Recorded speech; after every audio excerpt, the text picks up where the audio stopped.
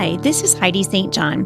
Today I'm going to do something a little bit different than I normally do, and I'm going to take our morning devotion from Firmly Planted's Family Study Guide. This is from the Books of Moses, Part 2, which covers Genesis 37 to Numbers 14.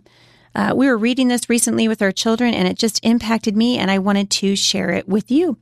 The point of this story and reading this particular scripture is to instill into your children that even though people might mean something for evil, God can use it for good. And Genesis 50:20 says, "As for you, you meant evil against me, but God meant it for good." This week's story is an important one. And if you wanted to, I'm not going to take the time to do it because it's a long passage today, but it's Genesis chapters 42 through 47. And it's the story of Joseph and his brothers as they go to Egypt. Remember, Joseph was sold into slavery, and now his brothers are going to go to Egypt for food because they are experiencing a famine in the land. So this week's story picks it up there, and you might want to get your kids today if you want to play this back on a podcast and snuggle up and just pay really close attention. So you might remember that Joseph was Jacob's favorite son, and that Joseph's brothers had sold him to some slave traders they encountered while on a trip. The slavers eventually sold him to a man named Potiphar who worked for Pharaoh in Egypt. Many amazing things happened to Joseph while he was a slave to Potiphar. Some of them were bad, and some of them were good. But eventually, Joseph found favor in Pharaoh's household, and he was placed in charge of handling much of Pharaoh's business. That's incredible, you guys. Think about that. God blessed him. Here he was a slave, and it looked like God had abandoned him. But Joseph kept on trusting the Lord. No matter what his circumstances were, he trusted God. There had been a famine in the land for 2 years, and the future didn't look any better for growing crops.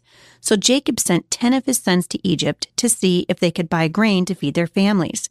Jacob's other son by his wife Rachel was named Benjamin.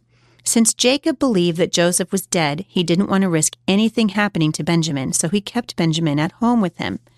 The 10 brothers went to Egypt and made their request known to Pharaoh's manager, who happened to be their brother Joseph. Many years had gone by, and the 10 brothers didn't recognize Joseph at all. However, Joseph knew immediately that these were his brothers. He kept his identity a secret, and Joseph tested his brothers by telling them that he thought they were spies and not traitors. Finally, Joseph insisted that the brothers return home and bring their youngest brother Benjamin back when they returned. This was Joseph's true brother, also born to his mother Rachel, and Joseph longed to see him.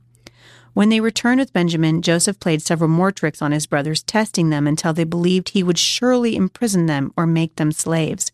Finally, Joseph could stand it no longer and broke down, revealing that he was actually their long-lost brother, Joseph, who was now an important man in Pharaoh's business dealings. You see, sometimes we are placed in difficult situations.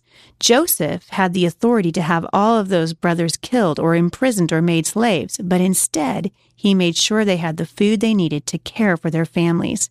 Sometimes we're placed in difficult situations, or we might be treated unfairly by someone, but we need to know, just like Joseph, that God always has a plan for those who love him. Even the evil schemes of our enemies usually turn out to be used for our own good when we trust God.